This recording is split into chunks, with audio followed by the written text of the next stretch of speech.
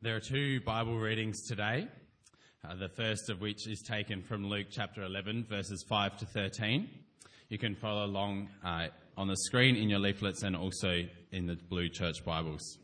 Then Jesus said to them, "Suppose you have a friend, and you go to him at midnight and say, 'Friend, lend me 3 loaves of bread. A friend of mine on a journey has come to me, and I have no food to offer him.' And suppose the one inside answers, 'Don't bother me. The door is already locked, and my children and I are in bed. I can't get up and give you anything.' I tell you, even though he will not get up and give you the bread because of friendship, yet because of your shameless audacity, he will surely get up and give you as much as you need. So I say to you, ask and it will be given to you. Seek and you will find. Knock and the door will be opened to you. For everyone who asks receives. The one who seeks finds, and to the one who knocks, the door will be opened. Which of you fathers, if your son asks for a fish, will give him a snake instead? Or if he asks for an egg, will give him a scorpion? If you then, though you are evil, know how to give good gifts to your children, how much more will your Father in heaven give the Holy Spirit to those who ask him?" And now the second reading is taken from Luke chapter 18, verses 1 to 8, and likewise can be found on the screen in your leaflets and in the blue church Bibles. Then Jesus told his disciples a parable to show them that they should always pray and not give up. He said, "In a certain town there was a judge who neither feared God nor cared what people thought. And there was a widow in that town who kept coming to him with the plea, 'Grant me justice against my adversary.' For some time he refused, but finally he said to himself, 'Even though I don't fear God or care what people think, yet because this widow keeps bothering me, I will see that she gets justice, so that she won't eventually come and attack me.' And the Lord said, 'Listen to what the unjust judge says. And will not God bring about justice for his chosen ones who cry out to him day and night? Will he keep putting them off? I tell you, he will see that they get justice, and quickly.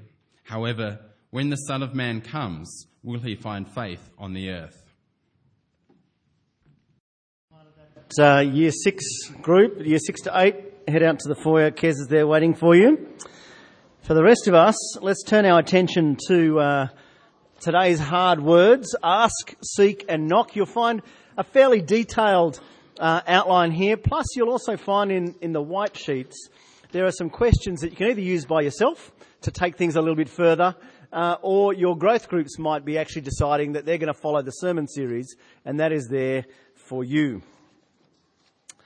Now, if you've been with us over the last couple of weeks, you'll realise that we have been looking at some of the hard words of Jesus. The reason we're doing that is that I suggested a couple of weeks ago that we tend to put Jesus and some of his teaching into a slow cooker. No matter how tough they are at the start, they all come out with that nice, easily chewed, easily swallowed texture. We looked at Jesus' call to follow me, and hopefully saw what a radical thing that was. I don't need to convince you that loving your enemies, our second sermon in the series, is a hard word. But last week we looked at the idea that Jesus calls us to faith or to trust. Again, a challenge amid the storms of life. And today we're looking at the topic of prayer. Not because the passages that Tom read for us are particularly difficult to understand, but because when I ask this question, who here thinks they honestly pray enough? Do you feel like you'd put your hand up in, yeah, that's me, I've got prayer covered? No one's hand is up. No, I didn't think there would be. I think prayer is one of those things that we wrestle with on many levels. And as we look at it and as we explore into the practices of prayer that many Christians have, if we talked to our friends or our spouses or our kids as little as we talk to God, we would actually have difficulty building any kind of relationship. It's a scary thing. It's one of the challenges of the modern evangelical, the Bible-believing and teaching church, is that we tend to be people who love God's word, but maybe aren't as good with prayer. We know that we should, but we don't so often do it. Jesus speaks not just about prayer, but about why we don't pray. So he speaks this morning to the discouraged, to the defeated, to the lazy, to the pessimistic, to you and to me. And he tells us to ask and to seek and to knock. So let's pray and ask that he might be doing this. Father, we do pray this morning. We thank you for the gift of prayer, and we pray, Father, that your Holy Spirit would be at work in us, challenging us, rebuking us, drawing us to the magnificent privilege it is that we might be able to pray to you.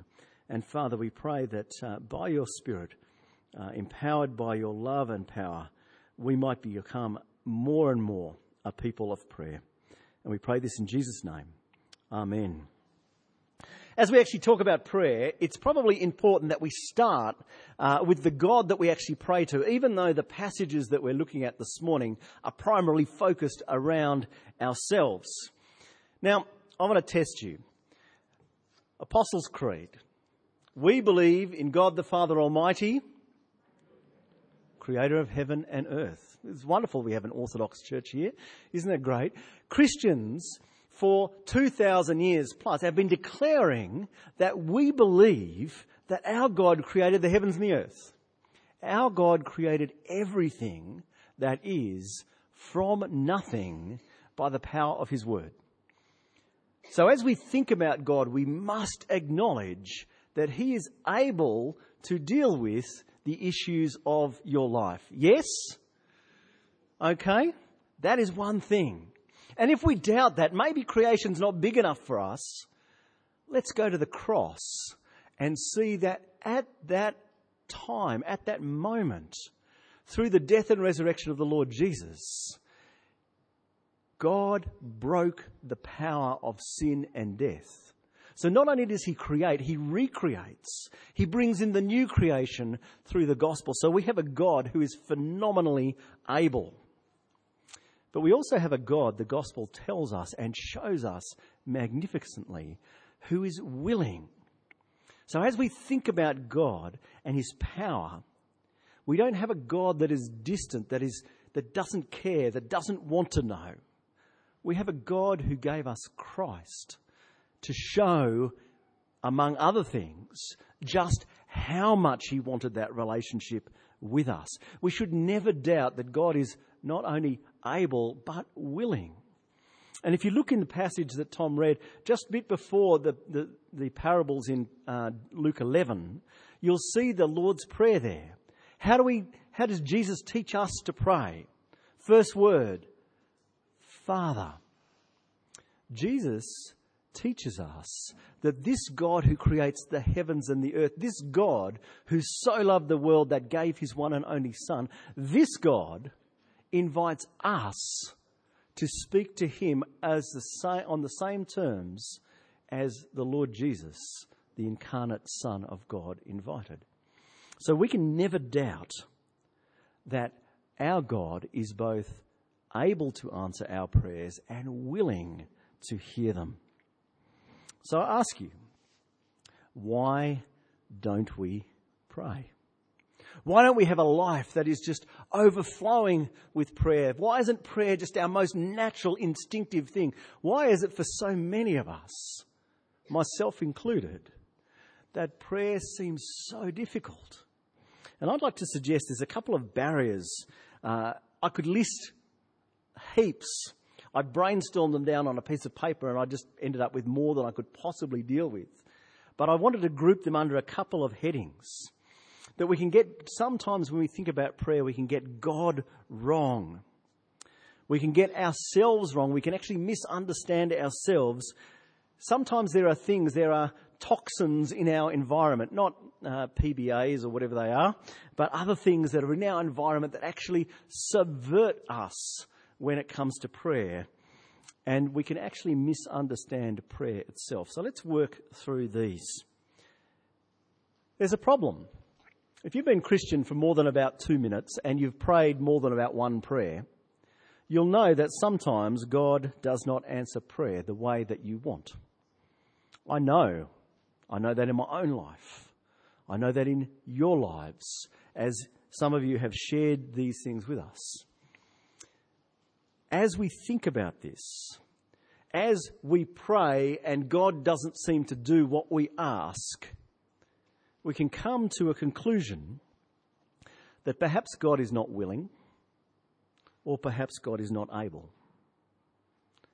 But hopefully we see in the gospel that that is never the case. We have to hold the fact that our experience does not change who God is. We've got to go back to the gospel and what it teaches us. But maybe a more serious issue for people like me and maybe like people like you who have a very high view of God as King. Now, the Bible teaches us that God reigns and he works out all things according to his purposes. Yes, he does, doesn't he? So why would we bother praying? If God's going to work it out and he's going to do what he wants to do anyway, so why do we pray? You thought about that? Maybe that's actually what stops you praying. Well, God's going to do what God's going to do. So why would I bother? But brothers and sisters, even though that might be a logical conclusion to draw, it's actually not a biblical conclusion to draw. On a number of occasions, the Bible holds two things that to our minds, our limited minds, seem to be in tension, in contradiction. It holds them equally true. And one thing that the Bible presents is that God is both sovereign and we as people can pray to God, and that changes things.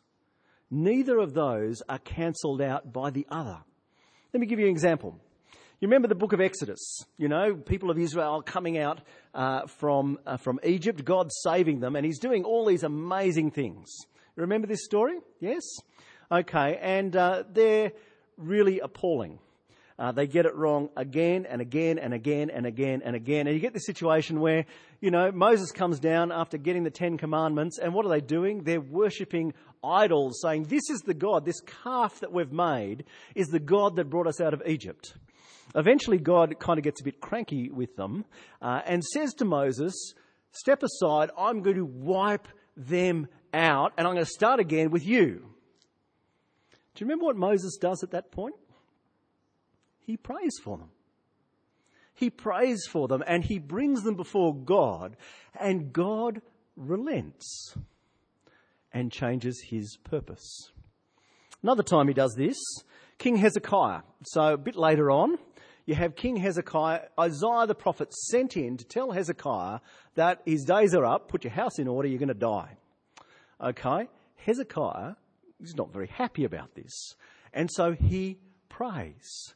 And while Isaiah is walking out, the scriptures tell us the Lord tells him to go back and say that the Lord has added, and I think it's from memory, 20 years to Hezekiah's life. Does the Lord answer prayer?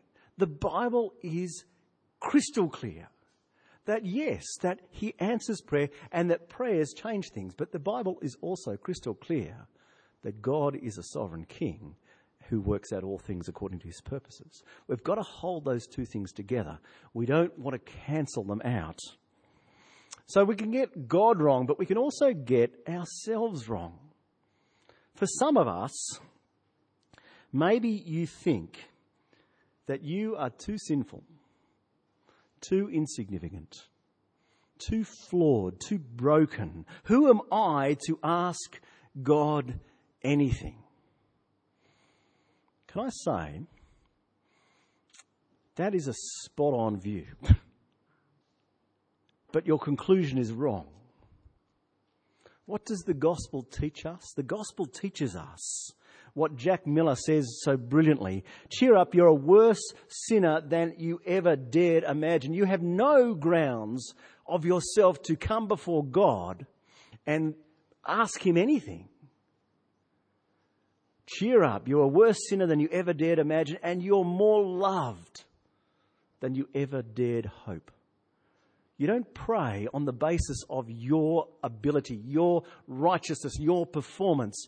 You pray on the basis of Christ's and what he has done. So our sin should drive us to the throne of grace, not away from the throne of grace. Our inadequacy should highlight the wonders of the gospel.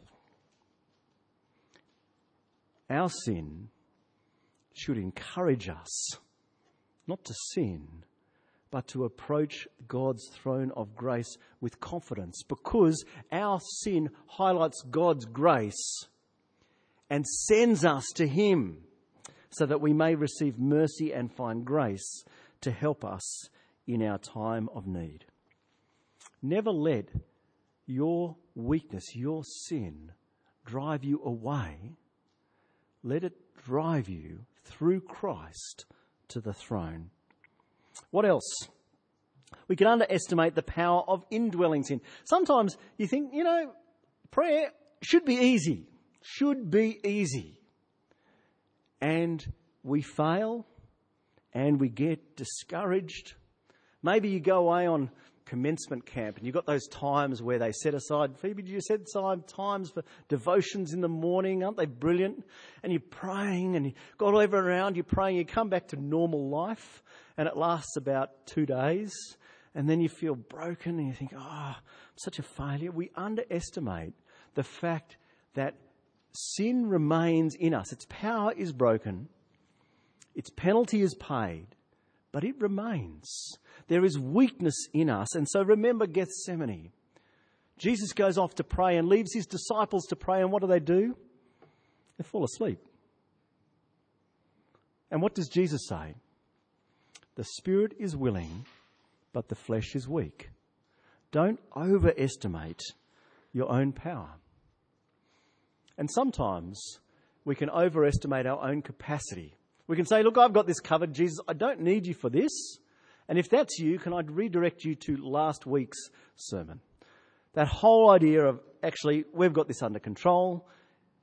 Hopefully I demonstrated to you last week is a complete myth. So we can get God wrong, we can get ourselves wrong, and then there are things in our world, things in our culture, things in our community that undermine our prayer life. One is that we are by nature activists. We love doing things, particularly, probably this might be a little bit more of a male thing. I can speak for myself. We love fixing things, us guys. You girls notice this all the time. You want to share your problems, and we've got the answers for you just like that. Does anyone else do that to their wives or their girlfriends or whatever it is, your friends? We want to fix things. We see things and we just want to go and make it better. Okay? And prayer seems like a bit of a waste of time because it's not actually doing anything, is it? Oswald Chambers says it brilliantly like this. He says we want to use prayer as a last resort, but God wants it to be our first line of defence. We pray when there's nothing else we can do, but God wants us to pray before we do anything at all. For us, it's when we've exhausted all our resources. And God wants us to go at the front. Most of us would prefer, however, to spend our time doing something that will get immediate results, or we think it will. We don't want to wait for God to resolve matters in his good time, because his idea of good time is seldom in sync with ours. We have a desire to do, and prayer in our thinking may not be doing. What's another thing? Another thing around us are the great ones. Do you know these people? You read about them in biographies. Maybe you're sitting next to one in church. One of these people who, they have these phenomenal prayer lives. One of the guys that does it for me is George Mueller. Anyone come across George Mueller? This guy used to run orphanages, and the story is that he never asked for anything. He just prayed about it, and the Lord delivered it. Okay, and he prayed for his friends, and they become Christians, and he persevered in prayer for 60 years. And one of these guys, the last of them, is converted at his funeral. Mueller is a great one in prayer. Now, I don't know what people like this do to you. For some of us, they inspire us. For some of us, they kind of take the wind out of our sails, don't they? It's kind of like swimming next to the Olympic swimming team.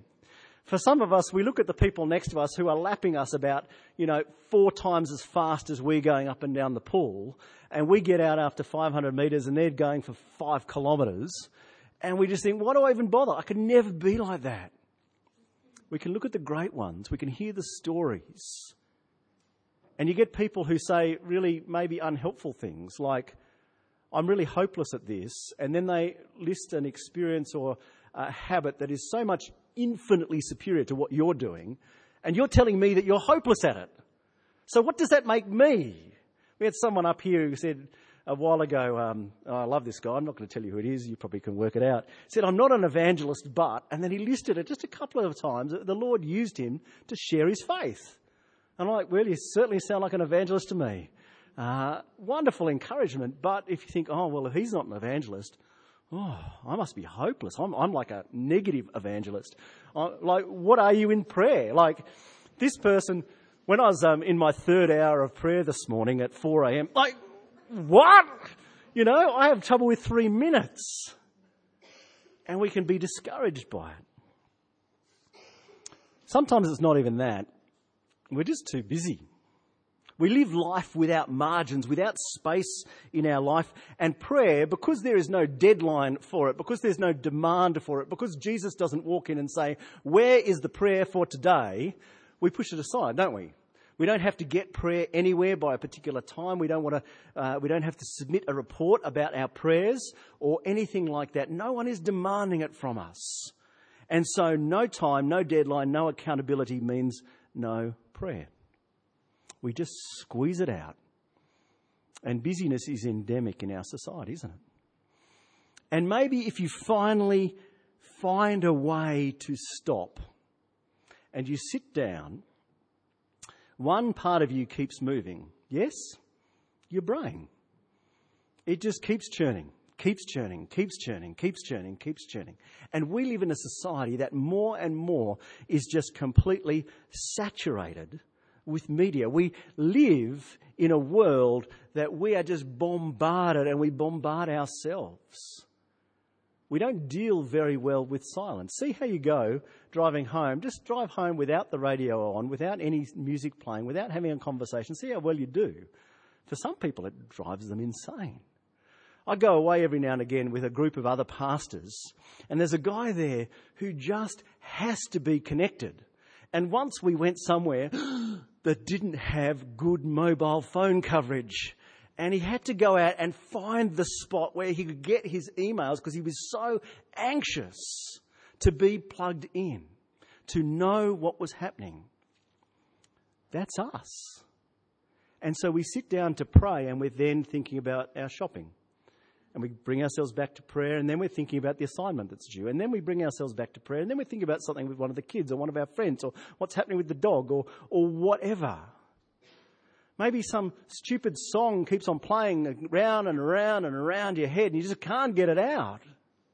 And it's got nothing to do with Jesus. It's got nothing to do with Jesus. I've got a song that plays in my head. My kids inflicted it upon me. It's called The Bushes of Love. Is anyone ever familiar with this? It's a parody. It's a parody of Star Wars. And it just plays in my head eternally. It probably doesn't help that it's now my ringtone, but that's okay. It shows you how influenced I am. It sounds really bad, I know, bushes of love, but it's got nothing to do with it. It's about a chicken-headed, duck-footed woman, thing that's waiting for it. You can look it up, search it. It's quite funny. And you won't be able to get it out of your head either. So, if there's all these barriers to prayer, can I just say, Jesus is aware of them and he teaches us how to address them. We've got all these reasons why we don't pray. We can see it as our religious duty. We can have a pragmatic view that I've just got to do something and prayer isn't doing anything. We can expect it to be easy. But Jesus speaks to the issues because he knows that it's hard. and he models it for us, and he teaches us in it. He tells us in Luke 18 the story of the widow who goes to the unjust judge and begs for justice. And he doesn't care about her, he doesn't care about God, doesn't care about anything much at all. But at the end of the day, she comes back again and again and again and again and again. And he says, if I don't give her justice, she's going to kill me. You hear that, what Tom said? You know, she's going to attack me. This woman is persistent. And Jesus here uses a form of argument of how much more. If the unjust judge will give in eventually and give justice, God, who is just, who is loving, who is righteous, he will listen, so persevere. When we doubt, when we think that God isn't listening, when we are discouraged because we've prayed, we've asked, and God hasn't given us an answer, or it's not the answer that we want, when we doubt God's willingness, Jesus' teaching is persevere. I talked with someone this week who said their temptation or their thing is they leave it, they don't want to nag God. So they say, God, I'm going to pray about this once, I'm just going to leave that with you. Jesus is saying, with respect, nag God. He's saying, don't just leave it with God. What's it actually show about our heart if we come back every single day? What does it show about George Mueller, to give us a great one, that he prayed for his friend for 60 years? 60 years. He really wanted that person to come to know the Lord Jesus. He persevered, and persevere is what Jesus is saying. For those perhaps who are maybe timid, reluctant to come before God, he tells another story in Luke 11 of the friend who knocks on his neighbour's door at midnight and says, look, I'm out of bread, can you help?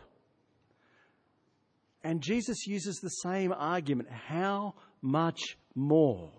There was a duty of hospitality.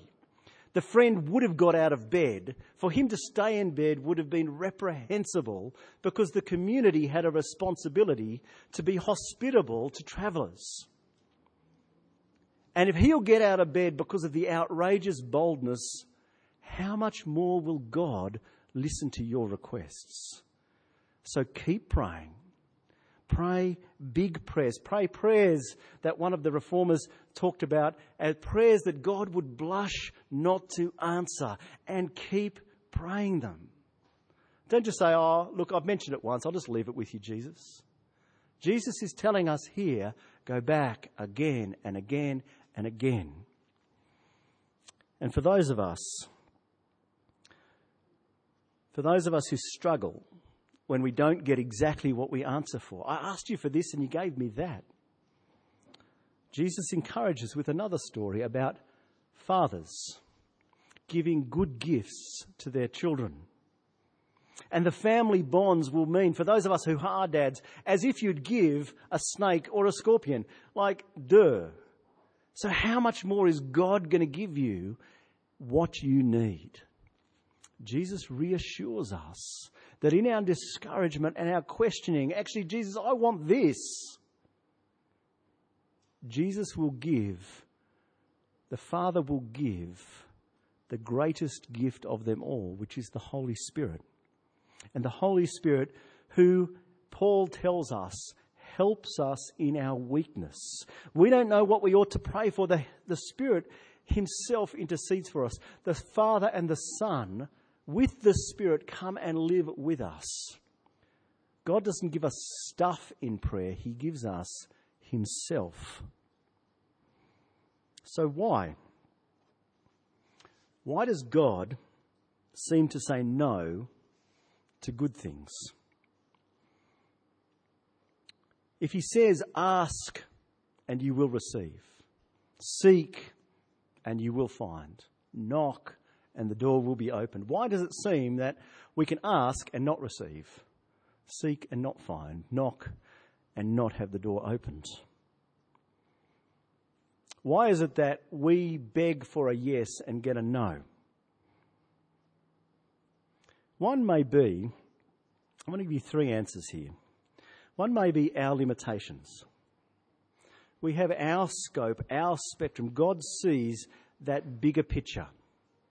God knows actually what is not only best for us, but what is best for how things work out. God knows what is the thing that is going to give him glory in the max. Dallas Willard says this. He said the great advantage of prayer is that it not be a fail-safe mechanism. It's not I ask for this, I get this. And Willard identifies that this is actually an advantage.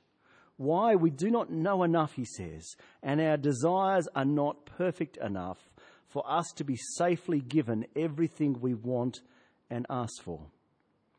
It's as simple as that. Not saying this is the case in every situation, but sometimes it's a little bit like the kid wanting ice cream for dinner every night. And as parents, we know actually that's not a very good thing. It's an occasional food, okay? This is not a way of actually blessing you. But you sit there and think, well, okay, that's not me. What else could it be? James tells us that sometimes prayers aren't answered because our motives are wrong. James 4.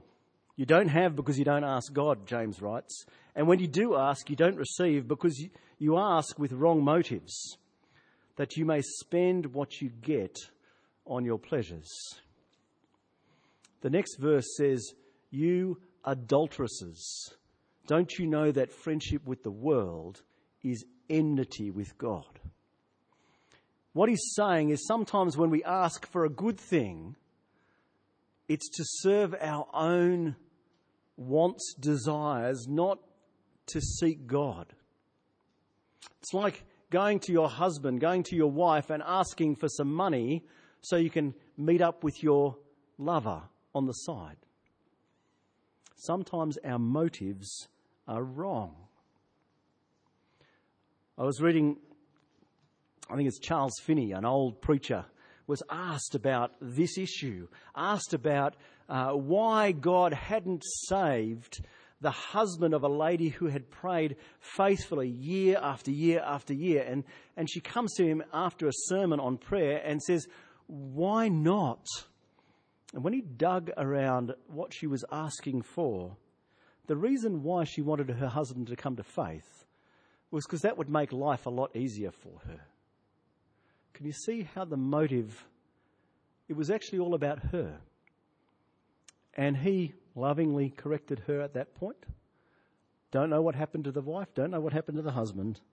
But sometimes our motives aren't what God would choose. And so he's actually trying to teach us to redirect us. And sometimes the answer has to simply be, God in his sovereign purposes has chosen not to answer this. And we must accept that. Jesus in Gethsemane prayed. The Son of God, perfect man, prayed, if there is any way, let this cup pass from me. And it didn't. God in his purposes is working things out. So why? Why sometimes does he seem to say yes to them but no to me? We're both asking for the same thing. They get the thumbs up, I get the thumbs down. Why? It's a related question, but we're never given specifics. And so I have to say, I have absolutely no idea. God does not generally reveal the details of those things. But what we can say is that whatever situation you find yourself in, God is at work in it. Romans 8:28 tells us that in all things, the good, the bad, the ugly, the situation you are desperately praying will go away. God is at work in it. God is at work for your good and for his glory. John chapter 9, there's a story of a man born blind. The disciples asked, who sinned, this man or his parents? Jesus' answer, you might remember, neither. This was so God's glory might be seen. God has purposes. The book of Job tells us there are not often answers given. Sometimes we must acknowledge that God is God and trust him. So when things are turned back, when we don't get answers that we long for, when God seems to be silent, can I encourage you to prayerfully reflect perhaps your motives? Look at them. Ask God to show. Ask God to give you perseverance. Ask, seek, and knock. Some of you will wonder whether prayer does anything at all. I want to ask a question. So when you sit down with your BFF, your best friend forever, when you have a chat, does it do anything? Do we have a utilitarian view of prayer? It's like going in and handing in your shopping list and coming back and expecting the trolley to be filled. Or do we actually have a view that prayer is actually fundamentally about a relationship that God has established through the gospel? And so as we spend time with God in prayer, it's not about doing anything. It's actually about relating to our Father who loves us so much. Brothers and sisters, do we have the wrong view of prayer? Kierkegaard, some of you might know him. He's a Danish guy, I think. He said the function of prayer is not to influence God. We're not trying to move God. But as we pray, it changes the nature of the one who prays. So persevere in prayer. And you will find that your heart will begin to reflect the Father's heart. That as the Spirit that he has promised you works in your life, he will transform you to be more and more like Christ. So as we wrap up, can I encourage you? I know for many, prayer is hard. Prayer is a challenge. I know for some of us, the most we pray is just those moments as we think about it during the day, we just shoot up what Colin Buchanan calls an arrow prayer, and you send one to the heavens. And that's great, can I say? That's part of that habit of praying continually, praying about anything and everything that comes up during your day, as it does. And sometimes it's really great to stop and pray about something then and there. But can I encourage you to think about the practice of prayer that Jesus had? He withdrew from people to set aside time, deliberate, systematic time with his Father. And I believe that if we prayerfully and humbly seek to be obedient to his word, to ask, to seek, to knock, it will transform us. A couple of years ago, a guy called Bill Hybels. Has anyone heard of Bill Hybels? Yeah, a few nods there. Willow Creek Church, massive church, tens of thousands in America. They worked out that they were really good at doing church stuff. They were really bad at actually making disciples of Jesus. They worked out that people weren't growing in their faith. So they went and did a whole bunch of research about it. What makes Christians grow in their faith? Something that we at Trinity Hills are committed to seeing. And surprise, surprise, two of the key results were, number one, the Bible. Absolutely critical at every stage of Christian life is that God's people are in God's word, reflecting on it and what it means in their life. And the other thing, number two, is, any guesses? Prayer. It's not rocket science, is it? It's amazing that they show, it's not amazing at all, they show that what the scriptures teach us is exactly how it works on the ground. And so as we actually long to grow more like Christ, the two greatest gifts he's given us is his word and the gift of prayer. So can I encourage you that maybe you've fallen out of those good habits Maybe you've never had those good habits. Maybe you've always just gone through your life, prayer here, prayer there, prayer somewhere else. That's great, but there are some kinds of prayer that you don't do on the fly. Reflection and confession, hard to do on the run. Adoration, at any kind of level, praising God for who he is and what he's done, it's hard to do on the fly. You can thank God for stuff. Yeah, thanks. Oh, that's good. I got a car park, or it's a beautiful day, or a lovely cup of coffee, or whatever. You can ask God for stuff as it comes across, but you generally won't ask for things that aren't just immediately in front of you. Can I encourage you to think about 7 minutes, 7 days a week? So if you're out of the habit, some of you will have routines you're already in. Keep going with those. I'm going to speak to the people who find the whole prayer Bible thing. Where do you fit it? Start small. If you want to get fit, you don't think, I'm going to run a marathon. It doesn't work. I've done it. Not quite a marathon, but I went for a run the other day. Got about a third of the way around it and ended up having to walk home over Germantown Hill, which was really, really ugly. And I was dehydrated and I was hurting. And it wasn't really very good. Start small. Walk around the block. Don't run the marathon. And you'll find that as you walk around the block, you'll go faster and you'll go further and you'll go longer. Pray about the things that are first and foremost things you care about. There's all this stuff that we know we should pray about. But unless you care about it, you're not going to persist in those prayers. If you're a parent, start with your kids. If you can't pray about them, what can you pray about? And then you will find that God will increase the circle of your affection. And the more time you spend in his word and in prayer, you'll find that you do care about the word going out in Trinity Northeast, and you will care about what's happening overseas in Syria, and you will care about what's happening with your brothers and sisters here in church, and you will care about the salvation of your neighbours, because you will care about the things that God cares about. But don't try and run the marathon up front. Build habits slowly, but do it realistically. Encourage one another. 7 minutes, 7 days. I'm going to pray, and then I think we're going to spend a bit more time praying. Father, we thank you. We thank you for the gift that you have given us. You've called us your children. We are your sons and daughters. You've given us access to the throne of grace.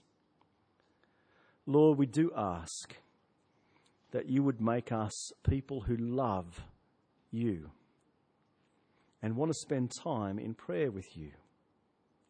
You would make us disciplined.